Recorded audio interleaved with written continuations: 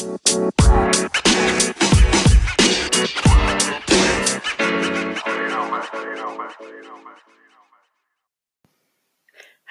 and welcome to another episode of the Transformations with Jane podcast. Today I have an interview for you with Kimberly Gimble.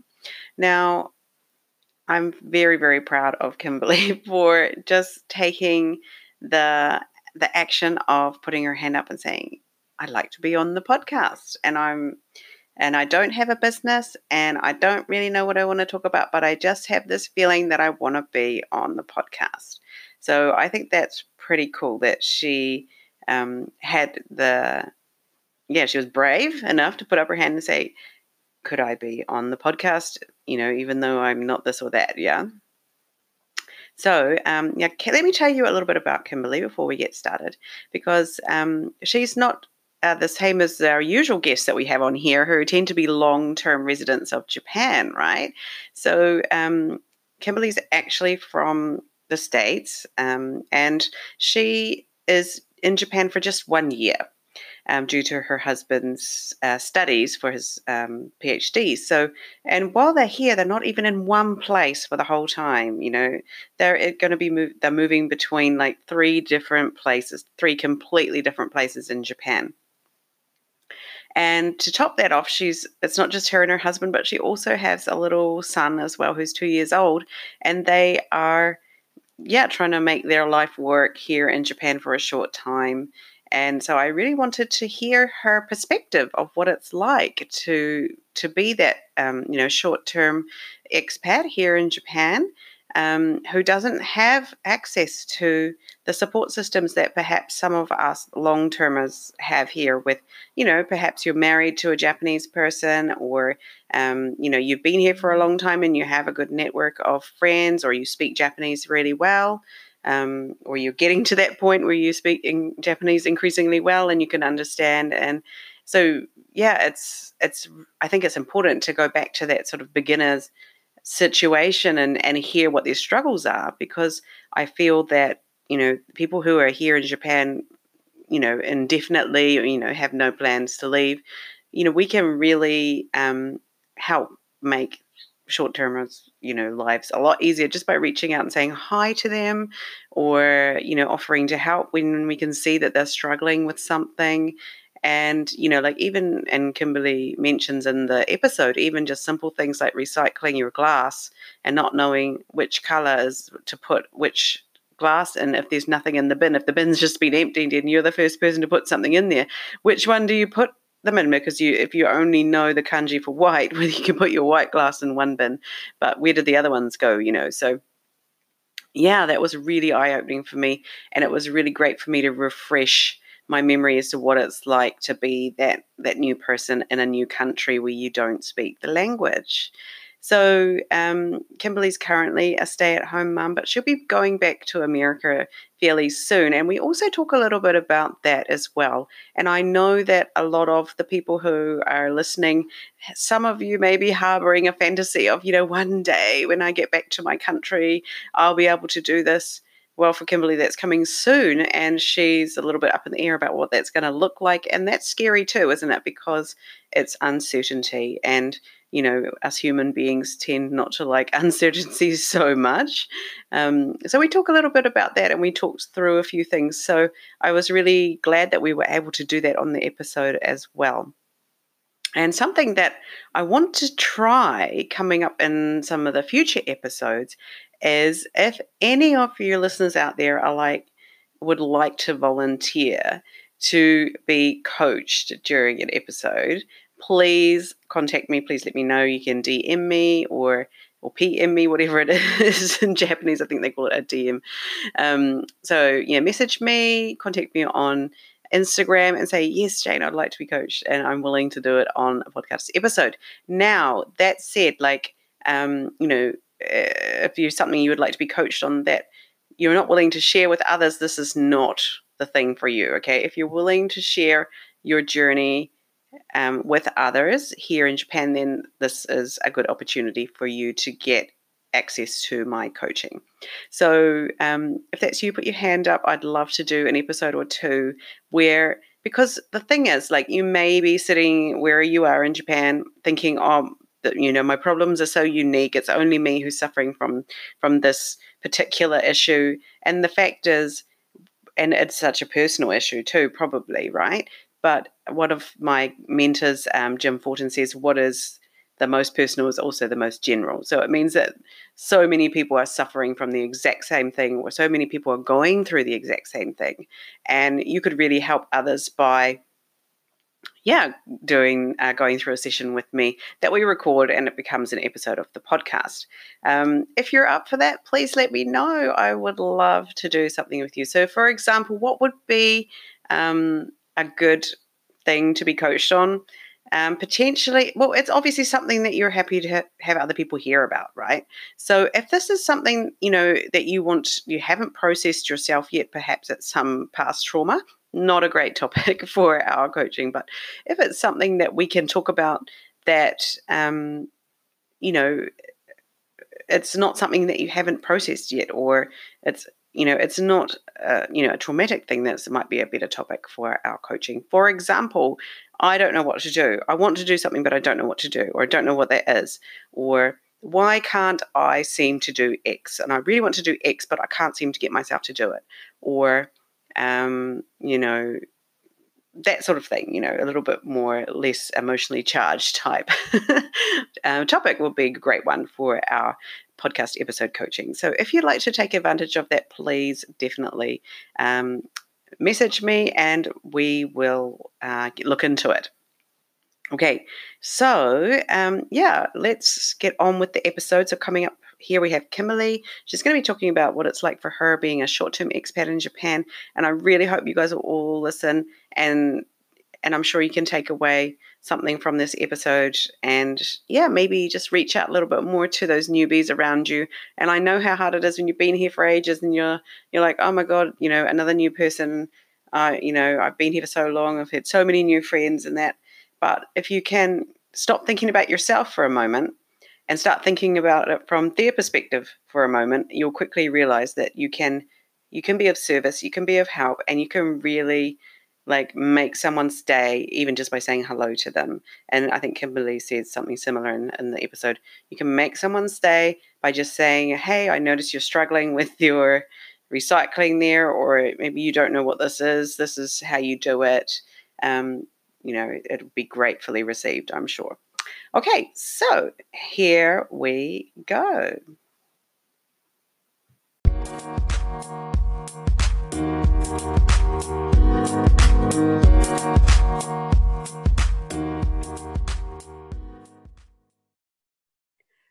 Hi, Kimberly. Welcome to the Transformations with Janes podcast. It's great to have you here today. Thank you so much for coming. Thank you for having me on. It's great to be here. So, whereabouts are you in Japan at the moment? Currently, I am coming from Kyoto. We're living in the western part of the city. So, we rented an Airbnb, and it's neat because it's more farm-ish over in the hills. Okay, right. And what sort of major tourist attractions are sort of in the nearby in the west? What can you sort of see? The famous bamboo forest is there. Right. I don't remember the name of the bridge, but there's like a bridge, and it's one of the places everybody dresses up in kimono and takes their pictures over the bridge. Yeah, so you're out sort of towards Arashiyama. Arashiyama, thank you. Sorry, that's yes. I'm above it, and it's called Saga Arashiyama. But okay. I'm 10 minutes away from all the green tea ice cream I could eat. Okay. It's fun, but it's very far away from all the rest of Kyoto. It is a little bit, isn't it? Yeah. Yeah. I've been to Kyoto about 15 times probably. I'm a bit of a Kyoto nerd, and so is my husband. Nice. But yeah, I have not been to Arashiyama that many times, but when I did go out there, it's a really beautiful place. But it's pretty, but it's so far away from everything. It is quite far, yeah. And it's crazy with tourists, isn't it? Yes. The actual town sort of area. Mm. Yeah, we fortunately are far away from that we can choose to go down there, and we can choose what buses we take because we don't have a car. And that makes it so that we don't have to be too close with all the tourists. I But see. Yeah. it's a lot better now that Golden Week is over. Oh, I can imagine. It must have been insane. Yeah. Golden Week in Kyoto. So I always wonder when I visit Kyoto, how do the people who live here manage with this many tourists sort of, and it seems to be all year now. Like it used to be Mm. sort of majorly around sakura season or the koyo autumn leaf season, but now it just Mhm. seems like constantly all year huge numbers of tourists in Kyoto. So yeah, there must, like, obviously you guys have your known routes to avoid and things, if you We're learning. crash. Yeah, yeah. It's probably why I haven't gone to Gion very often, the place where there's the Geiko. I think I've only been there once or twice. Hmm. Um, so I tend to stay out of the area and go to the places that maybe aren't as touristy. Hmm. But I like finding the little pieces and things. So I actually just went to Uji for the first time, and that's a town outside of the major city of Kyoto that's known for its matcha tea, Hmm. and they have a beautiful temple there that the name escapes me, but it's very famous. It's the back of the 10 yen coin, and Right. Mm. it was nice to be a tourist because my mouth fell open. It was so beautiful, and I sort of am a wisteria buff, and they have a beautiful wisteria there, and so this is my favorite time of year right now with the wisteria. The Yes, Fuji. yes, it is blooming. It is beautiful, and that's one thing I hadn't noticed about Japan is that, apart from, yeah, sakura season, there are so many beautiful other flowers you can enjoy here, Oh, there like the is. wisteria, and then it's going to be time for hydrangeas. Yeah, I know during the rainy season, it's the best yeah. part of rainy season is the hydrangeas. And I haven't been in Japan in the summer, so I'm not sure that part yet, but I just know about the humidity. um, Yeah, so Kimberly is a short-term expat in Japan, and you're the first guest I've had on this podcast, I think, who's someone who's a little bit more, hasn't been here that long or isn't yeah. intending to stay that long in Japan. So it's really great to have you on here today. So before we go any further, why don't you introduce yourself briefly for the listeners so they can get to know you a little bit? Okay.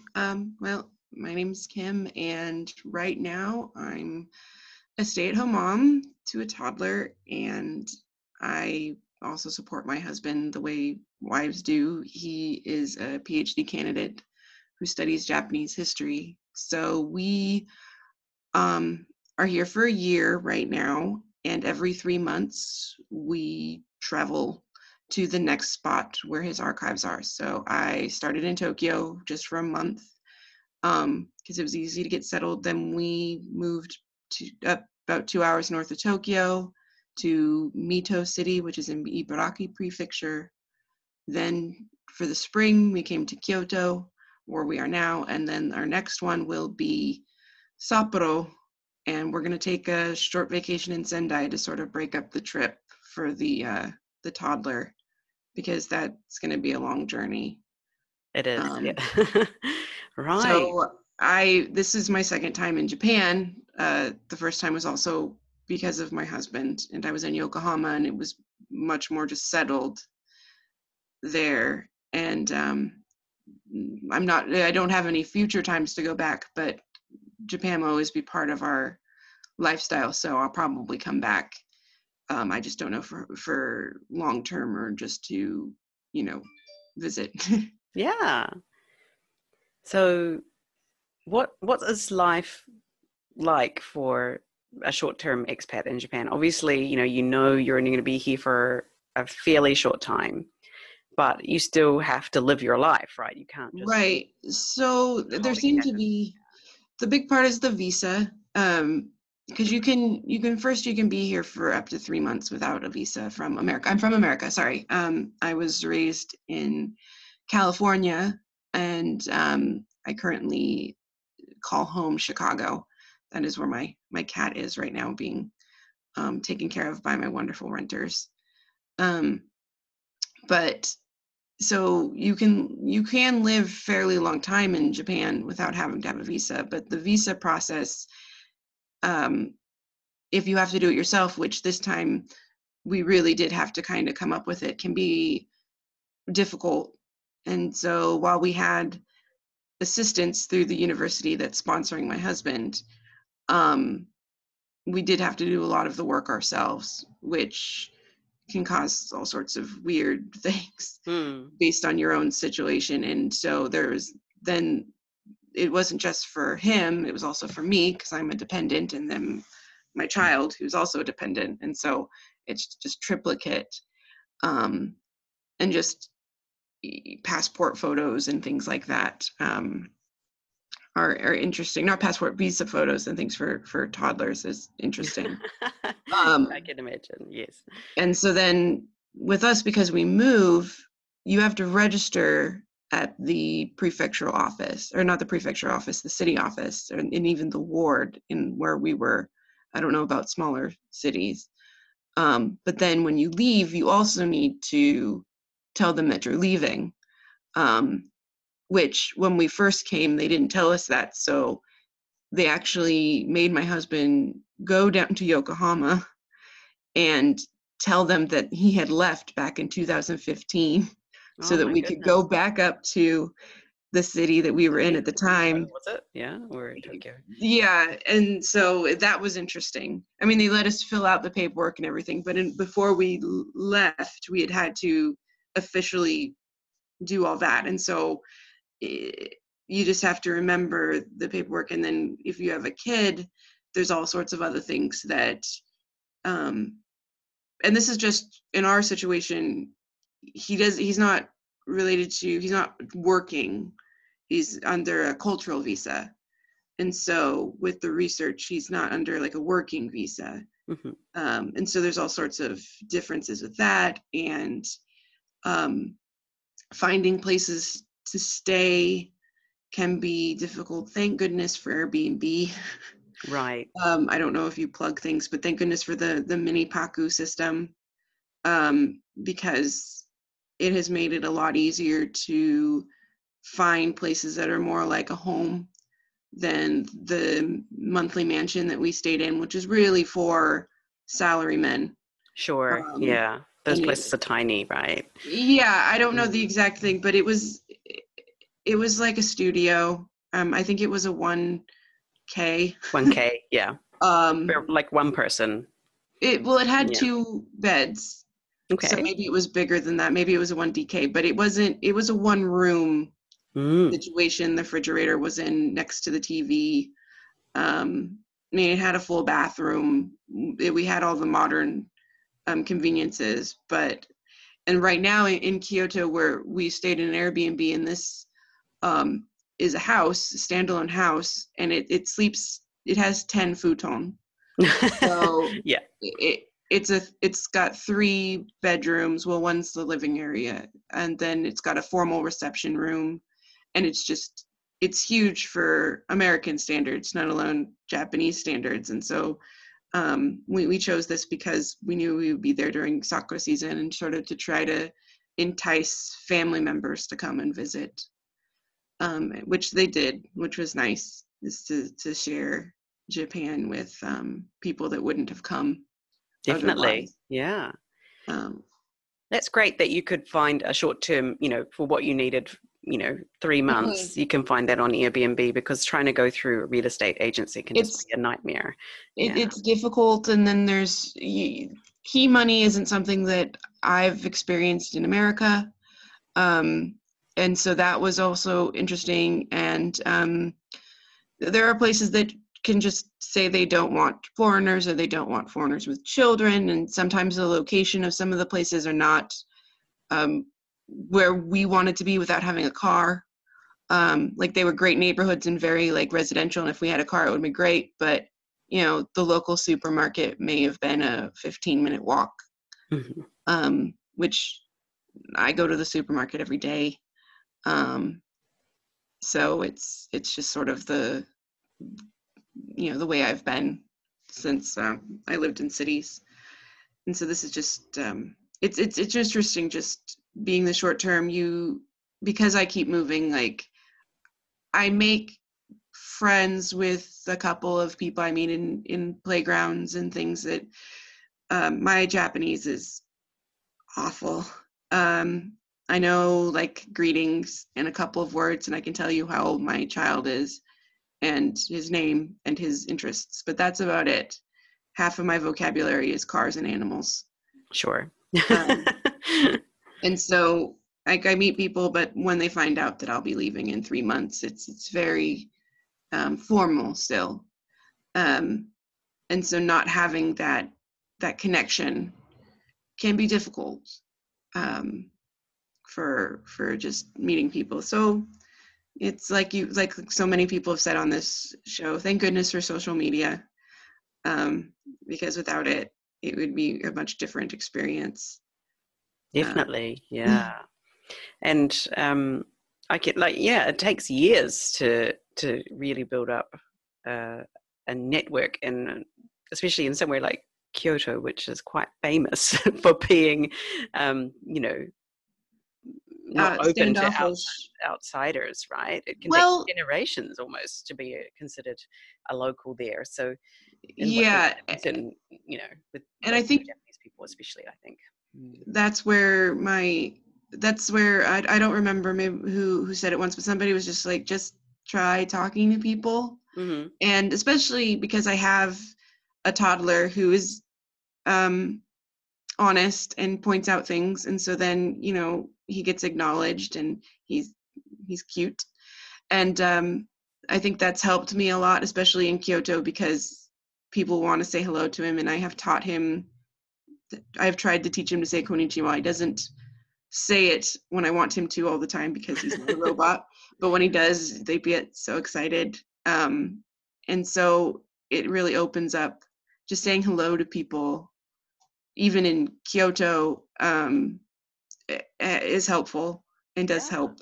Just for the normal. So because I walk the same way to the store or I'd get lost, I have neighbors that recognize me and say hello, and I can talk about the weather a little bit, and so that's nice. And I think that that's also helpful, is just kind of learn how to say, like, itanki, if it's tanki, or just say hello, and things. It helps you feel a little more attached, even if it's just for a couple of months. That's nice that you said that your neighbors are starting to recognize you and notice you and greet you, even though you haven't been there that long and you won't be there that long. But yeah, and that's something that especially for people who may be listening to this podcast and thinking about moving to Japan, is that greetings are just so important in this country. And even they really are. People do not return your greeting, if you make a point of greeting people, that is a huge step forward, and you will be thought of well. People will think well of you. Yes. If you bother to just say konnichiwa, ohayou gozaimasu, konbanwa, that's and greet people in advance, so you make the first step. Yes, they will be thrilled if you do. Yes. That. And it's just one word, right? But it makes a big difference, and I do that in my neighborhood too. Yeah, I mean, everybody that came, I wanted them to know sumimasen, because arigato gozaimasu is something that it takes a long time to be able to say that quickly. And so it's a mouthful, but just saying excuse me when you move and stuff, people, I think that they just seem a little happier when you know to say that. Yeah, it's just 5 words can go a long way. Yeah, it really does. And yeah, just the whole being humble is always so helpful. But I don't necessarily, just saying hello and friendly, because especially for Americans, everybody seems to think that Americans are loud and boisterous. So maybe we are. It helps into our favor that we can say hello and smile, and people expect that from people that look American. Yeah, it's not that hard to do, right? It's just doing it in a different language. That's the tricky. Yeah. And where I'm from, like people don't generally greet each other unless you're in a very small town. Yes. And so but where I live here, I've made an effort to say, like when I see someone, I would make the first move and say hello, or when I'm out running or whatever, I will say hello to everyone I see. And I think that's really helped people to recognize that, one, I'm not scary, I'm a nice person, and they get to know, they sort of take an interest more than they would if you just walk past. So definitely a good piece of advice is to practice your Japanese greetings. Yeah. Know your aisatsus, Yeah, yes. gets your aisatsus. That's the one. Yeah. So what else has Japan taught you? Um, just how, well, one thing that people of Japan has taught me is that I have a lot more forgiveness for people that are in my country that do not know the language or the cultures, because when you're learning something as an adult, it is very difficult and you don't know where they're coming from or how hard they're trying. So I I have a lot of respect for those who move to another country, um, from especially one that doesn't speak your language. And Mm. so that is something Japan has taught me, is just how brave and just, it takes a lot of guts to do that as an adult, um, because it's hard. It is. Just the culture shock can be, when referring to another episode, is when you went to California and you were talking about how different it is with the cars being on the other side of the road. That's how I felt in Japan. Yeah. Is I missed the bus at least twice in Mito because I was on the wrong side for when Oh, the right. bus was going. And so I missed the wrong, I saw it and I couldn't, cross the street to catch the bus, when it was coming the right direction. Right. So just Japan has taught me that, just maybe the foreign country part. Just the way that certain things can be done differently. As annoying as it is, I like our trash sorting system in Japan. I wish it was more that every place was the same, but I like that you have to separate your plastics from your burnables, from your PET bottles. In Kyoto, they want you to take the plastic stuff off of, the caps and all that, go in a different spot than the empty PET bottle. I Yes. think it makes you very aware of how much trash you have. Um, and then there's the supermarkets that will take other pieces like your milk cartons, the paper ones. And And your oil that you've used for frying things. And oh, really? yeah. Oh, I didn't know You might that. have not noticed that one yet. Some supermarkets have like a big bin where you can Oh, used up tempura oil and you just tip it in. And oh, that would be very helpful. yeah, not every supermarket, but some do have that. Yeah, that would be something else that, some places it seems to have like, 6 or 7 different options. In some places they're like, oh, you can bring your glass bottles here. I'm like, okay, Yeah, that's good. yeah. You just have Um, to learn and figure it out.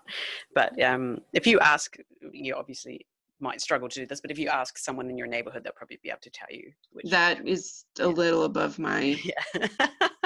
I Tempura I I had to do a lot of research just to find out, what day the cardboard came, because it Right. doesn't come every day. And so I think it's twice a month here.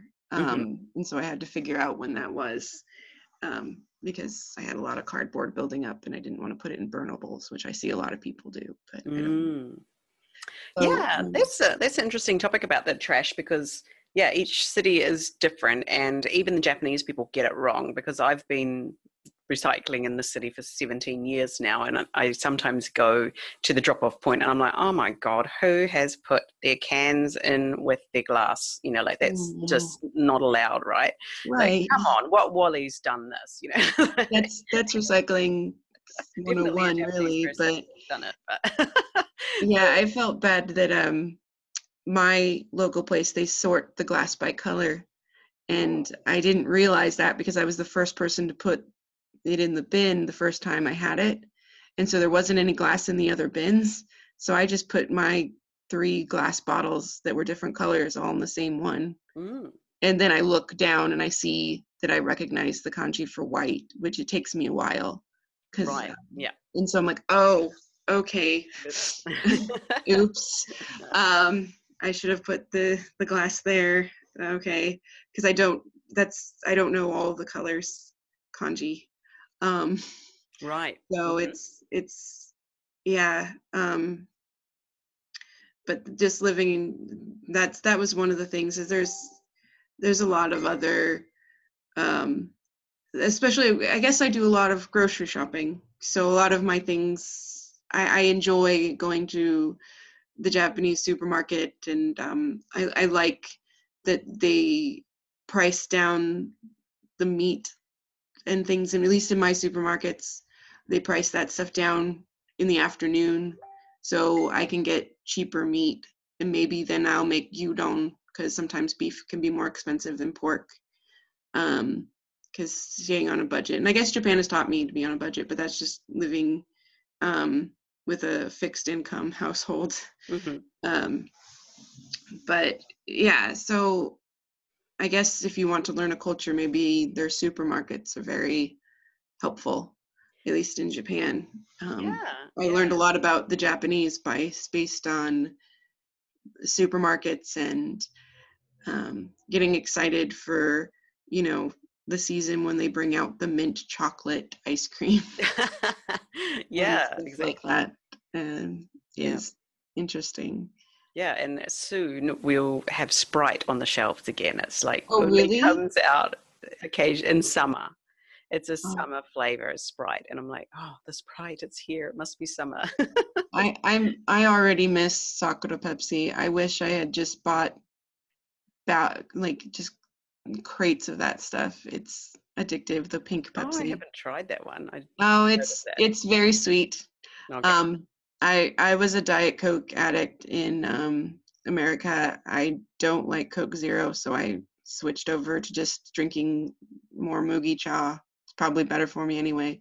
But now I end up drinking full sugared sodas um, more. So Good it's old Mugi cha. It is good for you, apparently. I cannot drink that stuff, but my neither can my children love it. husband. Yeah. He does not like it, and so he was like, "Oh, you made tea," and I'm like, "Yeah, but it's Mugi Cha." And he's like, "Why did you make Mugi Cha?" And I'm like, "Because our toddler can drink it, and they can't Mm. have black tea." And so he was like, "Well, next time we make black tea," and I go, "Yes." And so, um, yeah, he does not like it at all. Yeah, The some people flavor, just don't enjoy even it. with a lot of sugar, he doesn't like it. So I like it, and my son will drink it. So that's kind of why Mm. it's on there.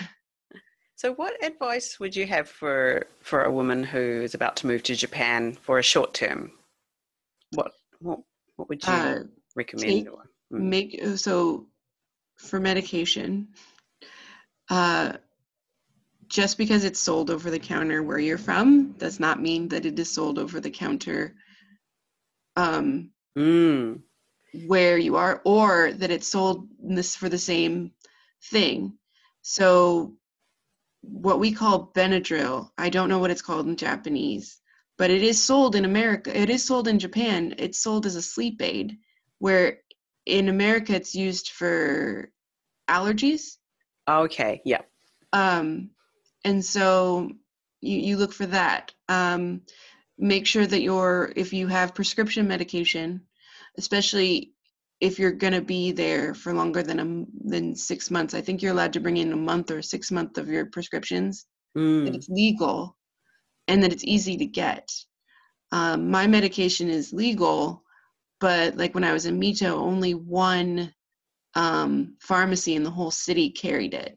Right. Fortunately, it was right next to the train station, but I would have to go there to get it, finding a job. And then finding a English speaking doctor that feels comfortable prescribing and knowing what you have. For medical things, it's just looking at other things that you may need. If a certain makeup product or a certain is very important to you, you also have to, they keep track of how much of that you can bring into the country. I don't wear a lot of makeup, so that wasn't important to me, but sometimes based on your skin complexion, it may be difficult to find what you need. And I'm pale, but I have pigmentation that make local makeup, just look slightly different on me. So if that's something that bothers you, it's doing your research of finding out what will make you comfortable for the short period of time, and maybe making that, is it a priority that you have peanut butter? Are you willing to pay 4 or 5 times more than you would in America for what you want? Yeah. Are you going to go without peanut butter for that period of time, or ask for it for special occasions? My mother-in-law, hi Nancy, she definitely provides us with peanut butter anytime she sends something, and I like it because I'm not going to spend 700 yen on a tiny bit of right butter that tastes, the peanut butter that the Japanese eat. It's dessert. It's peanut cream. Peanut butter or dessert in this country, so that's a little different. So yeah, you just find out what makes you comfortable. Find out if it's something that you can get here, and if not, maybe see what you need. I brought a lot of things that, because I'm a certain sizes, clothing, things like that, are things that, especially if you're not considered large where you come from, or tall where you come from, in Japan you may be. And and I don't know if that's stuff that people think about. The medication, maybe not as much. Hopefully if you're coming to stay here longer than a month or so, you've thought about it by now. There's all sorts of wonderful online information, but also for your family. Like, my husband didn't think about bringing a winter coat because he was like, oh, it's not going to get that cold where we're going to be. But it did end up snowing in Mito once, and so he was very glad that I ended up packing him a winter coat, because he didn't want to go out and buy one. And so, right. Just the short-term things. Learn basic Japanese. If I could have done it all over again, I would have paid for a tutor or some form of formal Japanese before I'd come. I did end up taking a class in Yokohama, which was wonderful and amazing, and really made take classes here if you can. It made my life a lot happier because I met more people and I had practice speaking the Japanese. But if you're over 25, you don't pick up things as quickly as you did before you were 25. So it's going to be a little harder to and know hiragana and katakana, have it down before you get here. The kanji you can practice and learn as you need them, because sometimes you'll need to learn the kanji for where you are first before learning other things. But if you know hiragana and katakana, it's on the buses, it's on everything, even if English isn't, and it's helpful. Definitely, yeah. I mean, this is just simple things for that kind of stuff. And so some of the people listening might be like, well, I'm not a short-term resident. I've been in Japan for 10 years, but it's really important that you listen to what Kimberly is saying, I think, because around you there will be people like this, and we need to know how we can support them, because perhaps we've also forgotten what it's like to be just here for a short time, and though, you can easily help people by just reaching out and saying, oh, hey, do you know how to recycle your rubbish? Or do you want Yes. me to just show you, and save them hours and hours of trying to figure it out themselves? Or, having some sort of grumpy old lady turn up on your doorstep returning your rubbish because you haven't done it properly. Like, nobody wants Oh that my to happen, goodness. right? That's happened to me, yeah, back in the day. Oh, A couple of times someone returned my rubbish to me because it was paper day, and I didn't know that you couldn't put paper in a plastic bag to put it out. It has to be in it some has to kind of be in paper. paper. Yeah, it has to be in a Oh, paper bag or a paper box, like a cardboard box. or you You have to cannot tie put it. like a plastic. Yeah, you cannot put a plastic bag full of paper out. That doesn't work. So I didn't know that, Oh, right? And I don't know if that's the same in your city, but here that was a big no-no. They just on paper day, it's only paper.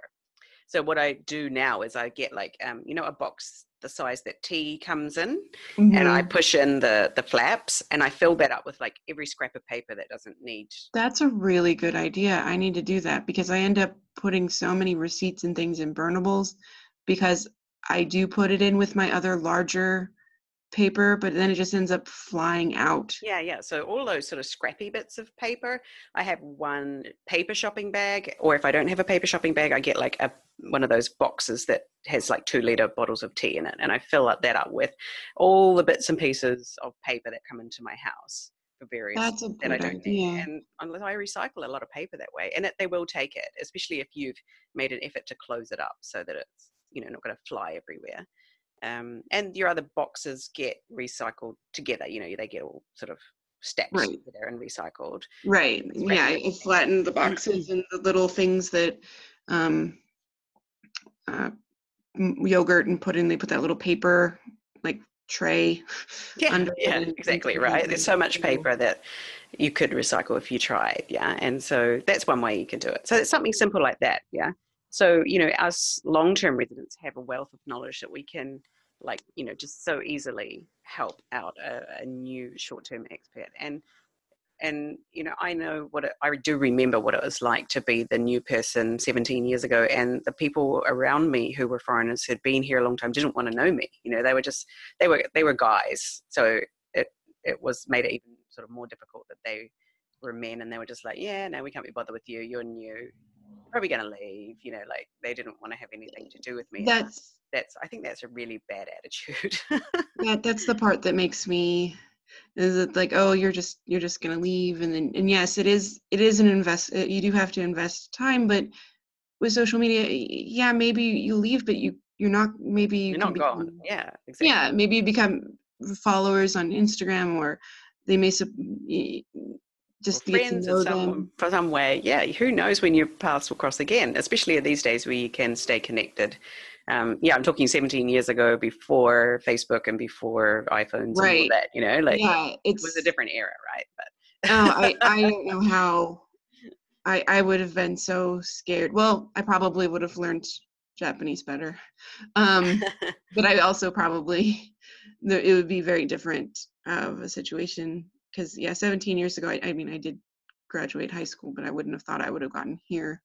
mm, Um, so yeah, it's just if I guess for those who are living here a long time, if you speak English and you keep seeing the same foreigner all the time, um, they may just want to talk in English for just mm, that one or two times, and mm. or find somebody that speaks English that they can talk to, and just because you get lonely. Yeah, exactly. Yeah. And there, I mean, just being able to say hi and stuff does give you a little bit of that feed, but maybe that little deeper connection of being able to say, how are you? It's really nice. Or hearing somebody say, "Have a nice day."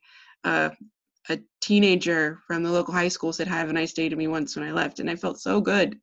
He said it. Yeah. He said it very well too. It was like, I'm like, thank you. I was really happy because I just heard that. It's not something you hear in Japan. Yeah. It's not the exiting phrase. Yeah. So That's it sweet. was just Mm. very nice to hear somebody say, "Have a nice day."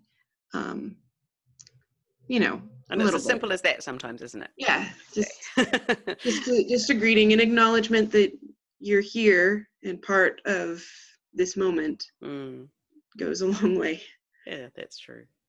So, you've you've mentioned to me that you're actually going to be returning home to the States soon, and that you're going to be looking for work again, and you're Yes. not sure how that's going to go, having been away from your country for a while, and Yeah. all of that thing. So my question that I've been wanting to ask you is, if you couldn't fail when you get back home, what would you love to do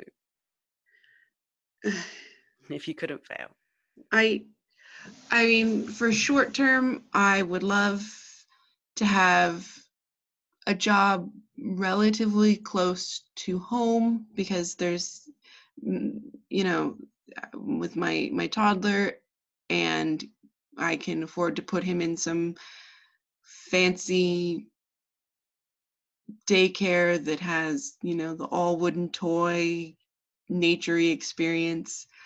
Um, and also be home in time to help cook dinners, half of the time.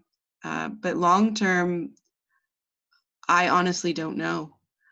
Um, I spend so many of my long term goals are not in my control.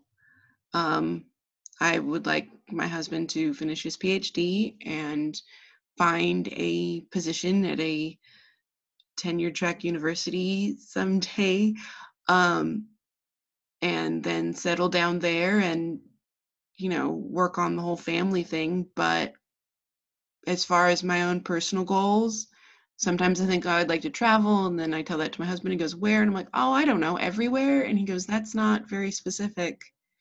And so I don't know how to find a long-term goal, if that makes sense. It's just, Yeah. So it's a weird feeling to be in, that when you actually sit down and think, what do you want? My long-term goal was to become a stay-at-home mom, and this opportunity made me realize I do not like being a stay-at-home mom. I love sure. my child. Mm, I love commuting to a place and having a separate life from my house mm, and having that structured work environment.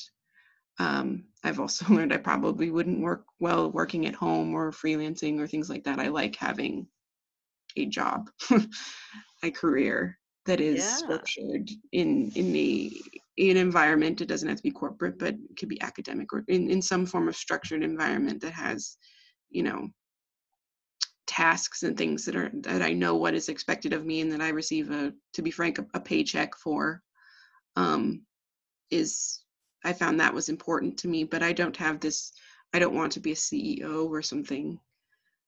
So I don't have any like career goals really. It's just my goal was the stay-at-home mom thing, and I find out that no, it's not something I want to do long term. And that, I think that's fantastic, because you didn't know that before, right? No, You just I had that idea, oh, I want to be a stay-at-home mum. And when you, and this, gift of coming to Japan has taught you that that's not really what you want, right? Of what you actually like it didn't actually suit you, even though it's felt, or you thought it would be. And this is the problem, isn't it? When we don't do anything and we just think, oh, I'd love to do XYZ, that's what I want, but then we don't do it. We don't know if that's really what's for us. And we can never know until we actually go and do it, which is what you've done, right? yes, And now oh, I need that.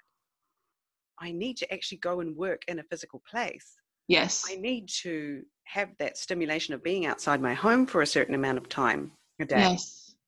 I need to work with this kind of person, or whatever it is. Well, and yeah, the kind of I would like Or to work with people, um, in a professional setting. I mean, mm, what it is or what kind of people, I'm fairly flexible with. I like working with different types of people, but I like having that professional roles and you know guidelines and things that this is what I do for you, you know, this is what is expected of me. And I do this from 9 to 5, or, you know, I worked in a place where I worked overtime, and I knew that I would do that from, you know, 40, 50 hours a week some of the time, up to things. And then other times I wouldn't, you know, sick days were nice. Yeah. So that tells you so much about yourself, right? So you shouldn't, you said you don't want to be the CEO, right? So there's no way that you should be going and starting your own startup or Correct. right, like this Yes. is not everybody should be doing that. And now you know that this is what you are, where you're going to be happy is with these things in your life, right? Right. So to know, like I guess coming to Japan has helped you to learn more about yourself, right? I guess so. Yeah. I didn't think about it that way. If you hadn't come to Japan, you wouldn't know that this is what you need, because you wouldn't have had that experience of being the stay-at-home mom, and it would still been this, oh, you know, it's my dream to be a stay-at-home mom, but you'd never actually experienced it. And it's really hard. it is Anybody hard. who has not been a stay-at-home mom, it's really hard. Yeah, it is hard. Like I still actually, I have a lot of sort of not trauma, but really difficult feelings around my time of being a mother of small children at home alone in a foreign country. That's for sure, definitely. So I feel you there, and yeah, that's sort of what started me on my own journey, I guess, to where I am now here, recording this podcast with you, as part of that as well, being that stay-at-home mum and realizing that it wasn't enough, or I needed something else, and I didn't know what it was. And so I just started with one thing, which was I decided to make my health and fitness a number one priority in my life. And that was you know, with no particular goal, but that started me on a course. And then as I took that step, then the next step became clear to me on that course. And then the next step, it wasn't like I had this huge goal of, yes, I'm going to become a podcaster and I'm going to inspire women across Japan or anything like that at all. It was just like, I'm going to put my health and fitness as a priority. That was the first step. So yeah, like your first step is going to be something similar along, like it's going to be something, you know, the one step ahead, right, from where you are now. It'll probably be getting my professional self ready for finding the job, getting myself out there in the feelers, and that's probably the next step, is getting back into, you know, taking that step back into the waters of having to explain, so why weren't you working for a year? I mean, I know that it's everybody's like, oh, well, you have a good explanation, but I mean, you do, but then there's going to be people that don't have that, and so you have to really find why, even with that gap of employment, why they want you. And so I guess I have to go back into selling myself, which you will. It's not fun. But yeah, like fantastic story. You've been in Japan, learning all about cultural differences, and now you can really relate to people from all walks of life and all. Oh yes. Yeah, right. Fabulous skills that you've learned in this last year. Well, thank you so much for coming on the podcast today, Kimberly, and sharing what it's like to be a short-term expat in Japan. And I really hope that the listeners who are long-term expats can really sort of remember what it's like to be that new person in town, and maybe that will also help to, you know, other new people coming to Japan to have a smoother transition as they arrive here, and so they'll leave Japan with lots of happy memories, when they go back to their wherever that is that they're from. So thank you so much for coming today. It was lovely to talk to you. And tell them about this podcast. I mean, I have gotten a lot from it. So if you tell other people that maybe they're not going to be staying here for a very long period of time, you do hear about different walks of life here, and then you realize that everybody is different, and that you aren't necessarily doing something wrong if you feel that way, or, the best way, that everybody's finding their own path. That is I true. think that's also very helpful. Thank you. All right. Well, thank you Thank so you. much, Kimberly. And I'm going to keep up with your journey as you transition back to the States. I'm going to be Thank you. watching. Okay. Take care. Bye bye. Bye, Jane.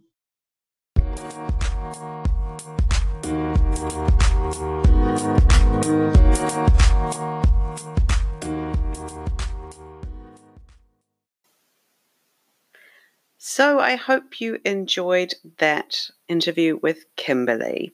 And I know that I just really got a lot of a really good sense again, because I'd forgotten. I've been here too long. It's been 17 years. I've forgotten what it's like to be the new person in a country where you are basically illiterate, right?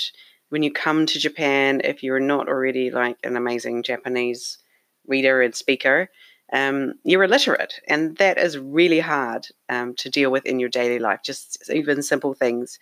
And actually, yesterday, was it? My friend Annie down in Okinawa, she was on the podcast a few episodes ago.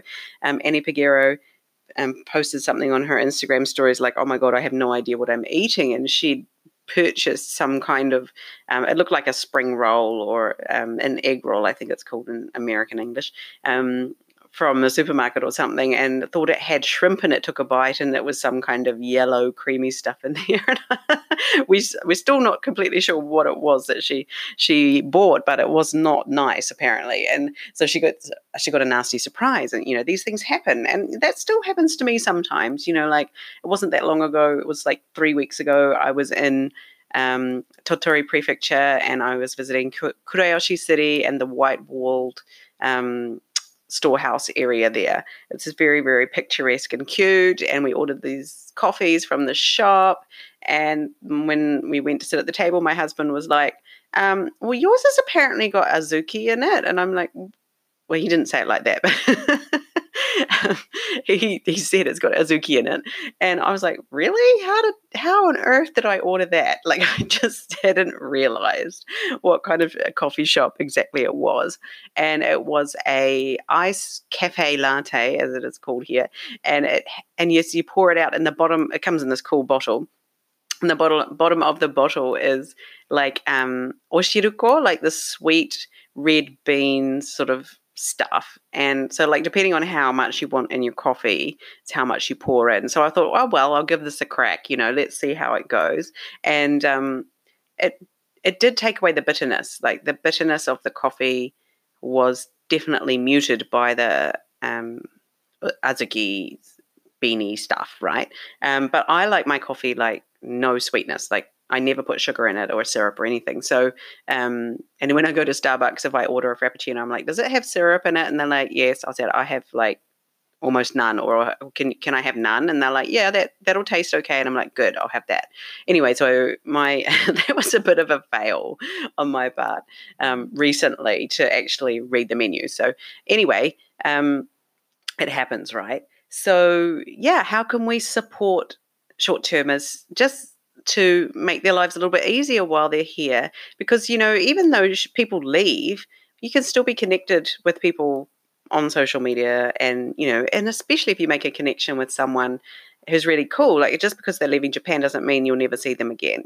Like there's ways to keep in touch with each other these days. So it's not like it's a waste of time to reach out to people who are only here for a short time. And we can, and us long-term residents can only sort of imagine how much it means to have someone talk to you in the park and have a meaningful conversation, or someone to just sort of notice that you're struggling with something and help and give you a helping hand that saves you like half an hour of trying to figure it out yourself.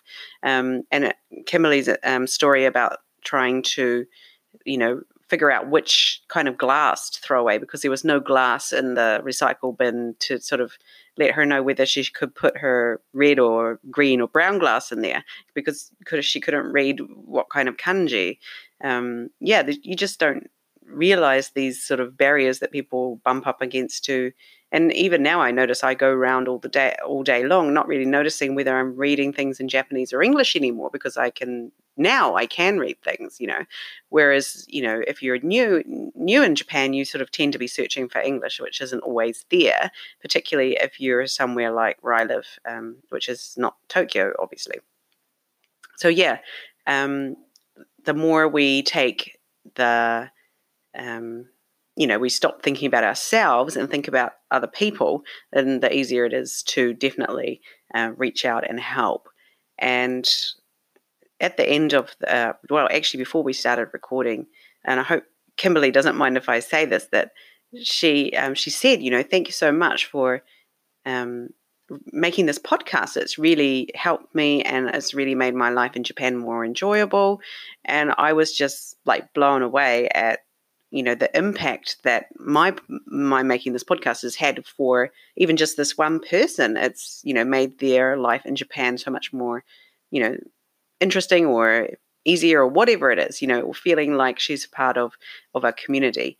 And that just was just so wonderful for me to hear. And also it helped me to realize that every time that I get stuck or I'm like, oh, I don't feel like doing this, it's always because I'm thinking about myself, right? I'm not thinking about other people.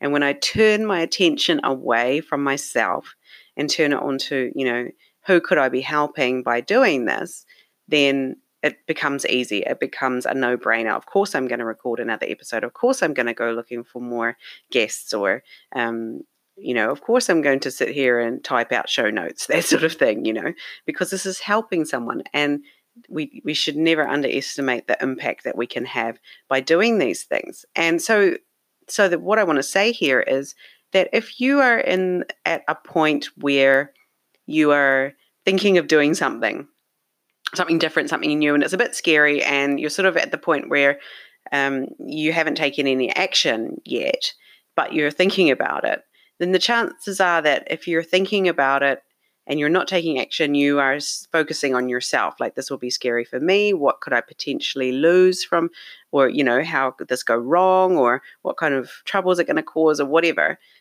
rather than focusing on who could I be helping by doing this. And I know one of our other listeners had reached out to me recently and said she's thinking of doing something new. And I think, and if you're listening, I know you probably know who you are. That's great. And you should definitely move forward with this. And you should definitely keep thinking about who you will be helping by doing this, right?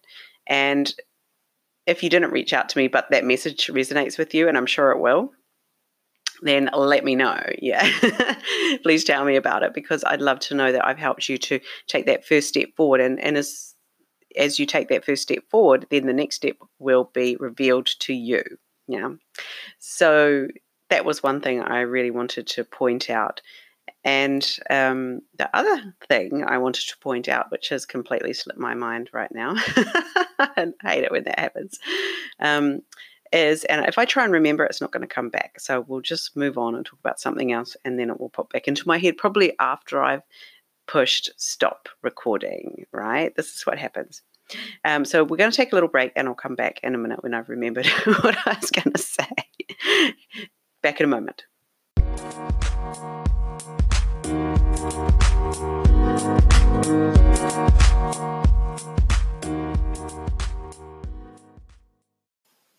Okay, so I'm back again. I wanted to say was what I forgot to say in the episode, and I wanted to say to Kimberly during the episode, was that even if you are in Japan for a short time, I feel that finding the international association in your city or town could be of real benefit. And, even if you're not staying long, you can still tap into that network and still take part in some of their activities, I'm sure, and that you can contribute something to your community as well while you're here, and meet very like-minded, open people from different countries, but also local Japanese people as well. And also, if you are a long-term resident but you've never been involved with your international association and you'd like to give it a try, I highly recommend it. It's not all just cooking classes and language lessons and things like that. Like there's a lot of other things that happen via your international association in the city. And if you're a well-known member, you can get amazing opportunities come to you. So it was just a year ago that I was, I'm registered as a interpreter, as a volunteer interpreter, and they had an international summit come to town with, all these different Pacific Island nations and their representatives in our city, and staying at a hotel that has staff that cannot speak any English, pretty much. And there's even no English in the hotel as such. Like you walk around and it's like, you can't even, smoking area is written in kanji. Like you couldn't guess where the smoking area is, right? So this is the situation. And so each country had their own hotel staff member to liaise with, and each hotel staff member had an English-speaking volunteer interpreter. We worked as pairs to make sure that each country had everything they needed. And luckily I was put in charge of New Zealand, and I got to meet the Deputy Prime Minister of New Zealand, who's a very well-known politician. And I got to meet the ambassador from the embassy in Tokyo from New Zealand, and lots of other lovely people on the New Zealand delegation. And I got to hang out with the men in black, the special police, or SP as they're called here in Japan. And they were pretty cool too. And we got to, synchronize our watches and all this sort of stuff. And it was a really fun experience. And I would never have had that experience if I hadn't volunteered my time by being a volunteer interpreter. And so definitely get yourself to your local international association. You just never know what will come up. Recently I've been in promotional video for our city, and all I had to do was go along and eat some extremely delicious sushi in front of the camera. Like I tell you, it was tough. So many cool things happen if you are a well-known member of your international association. So I hope that international associations across Japan are as cool as the one in my city, but the one in my city is definitely very awesome. And I'm glad to be a member of it. And without that, I don't think I, would have met so many amazing people, had so many interesting things happen. So yeah, definitely check that out. Even if you're short term, I don't think they'll turn you away. Like they be interested to, get you involved for the time that you're there, and you can contribute something as well back to the community from, with your own culture and things. Yeah, so that's all I have for you today. So if you see someone, who looks like they're struggling, think of how they feel, just take the focus off yourself and put it on them and think about how they're feeling, and definitely reach out and, give them a hand. And I'm going to try and do that more too, because, I know there are people out there, it's hard to ask for help, right? When you're new and you don't even know where to go. So that's something that we can all, it's something that's easy for us to do, that we can help other people with, and, make it a really great experience of coming to live in Japan for even a short time for them. Okay, so coming up soon on the podcast, I have some very cool guests. Who do we have? Let me just check my calendar while I'm talking to you. So we have Elizabeth coming up soon. She is a money mindset guru. She knows all about the money. So if money and, issues around money is something you're struggling with, then definitely tune into that episode, and that will be very, very interesting. So I will talk to you again soon. Take care and see you next week. Bye-bye.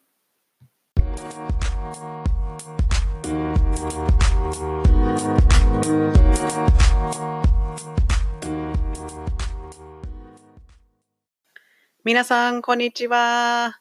今日のエピソードのゲストは、キンバリーさんでした。キンバリーは、どこから来たのか、聞き取れたのかな？アメリカ出身、カリフォルニア出身で、今、シカゴの方が、地元って言ってましたね。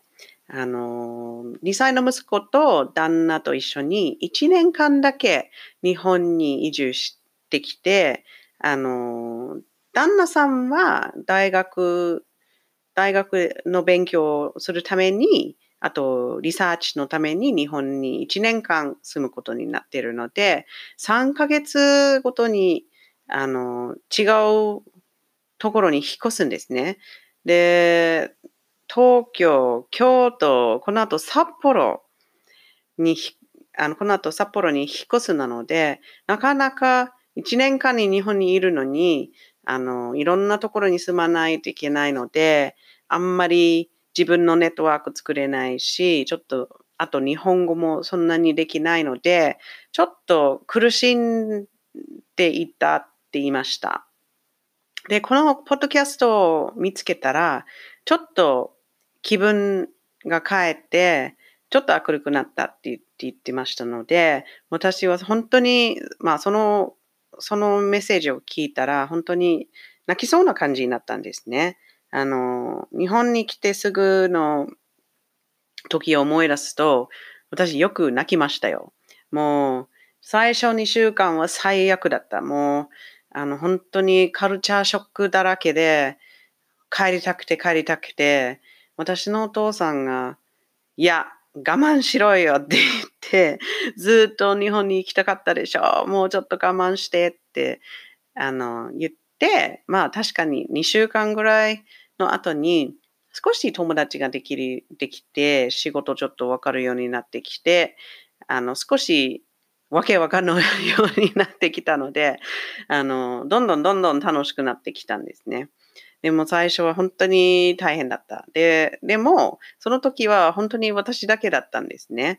旦那もまだ会ってなかったし、子供もいなかったので、今、キンバリさんは旦那さんと2歳の息子で3人で、なんとなく生活しないといけないですね。で、結構寂しいみたいですね。お友達がいないし、で、すぐ、また引っ越すって言ったら、あんまり、ね、周りの人は声かけてても、その友達になる可能性があんまりなさそうですって言って、あと、日本語も挨拶ぐらいは、あと、簡単なものも言えるんですけど、会話はできないので、周りの人と話すのはちょっと難しいし、あと、読むとかはできないから、読めない生活はどれぐらい、大変なのか、皆さんは多分最近感じてないと思うんですね。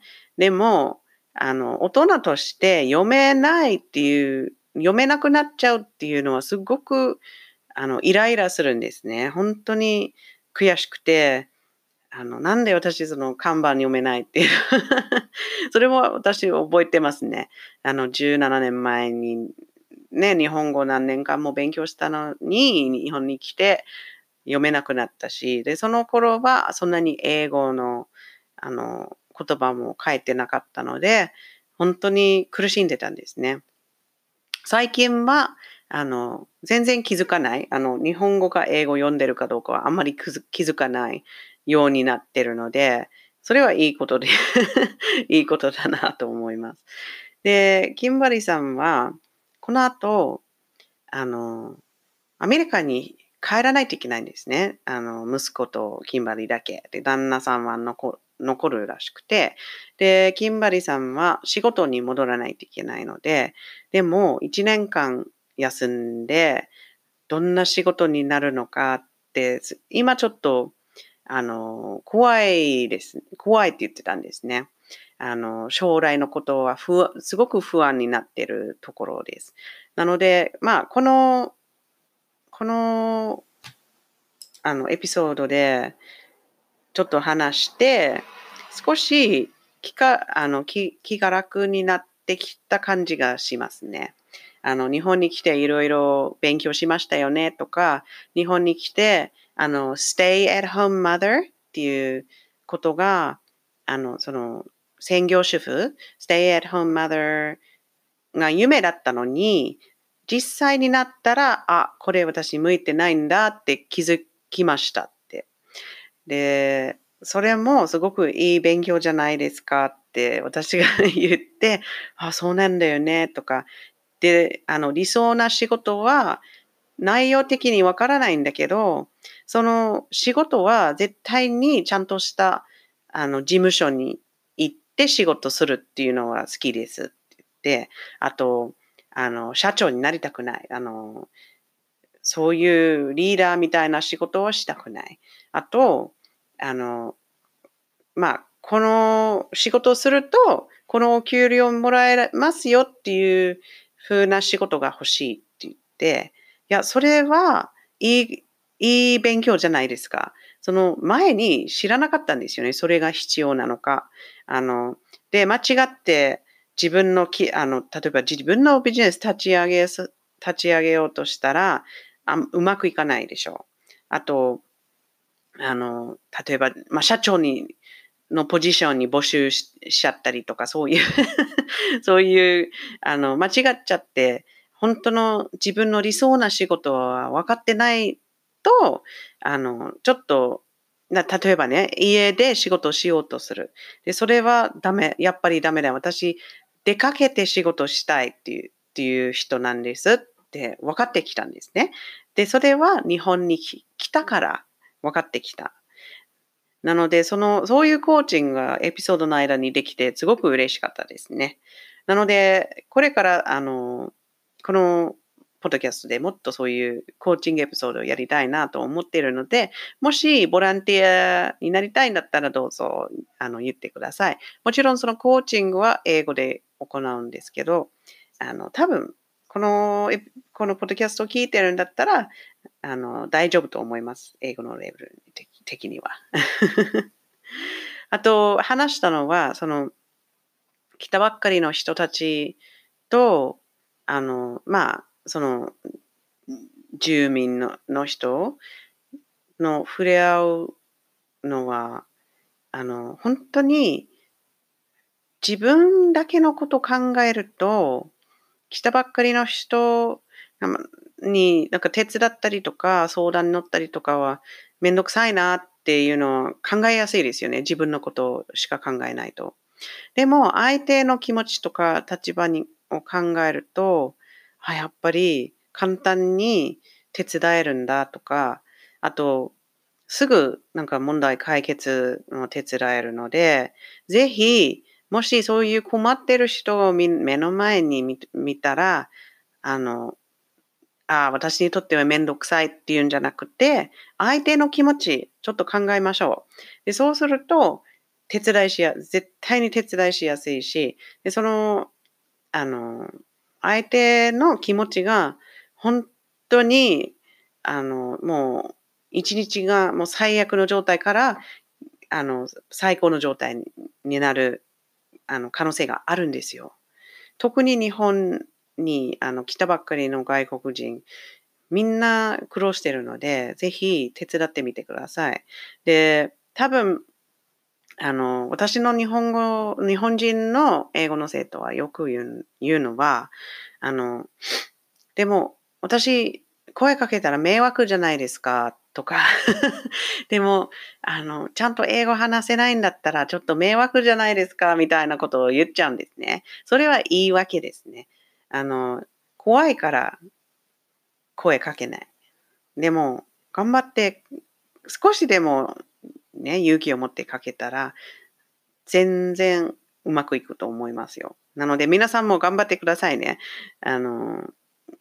福島に住んでる人はそんなにチャンスがないと思うんですけど、もし東京に行ったりとかしたら、もうすぐ、いつも目の前に誰か困ってる外国人が、もうパッと見ると5人ぐらいがいると思うんですよ。もうどこに行ってもいますね。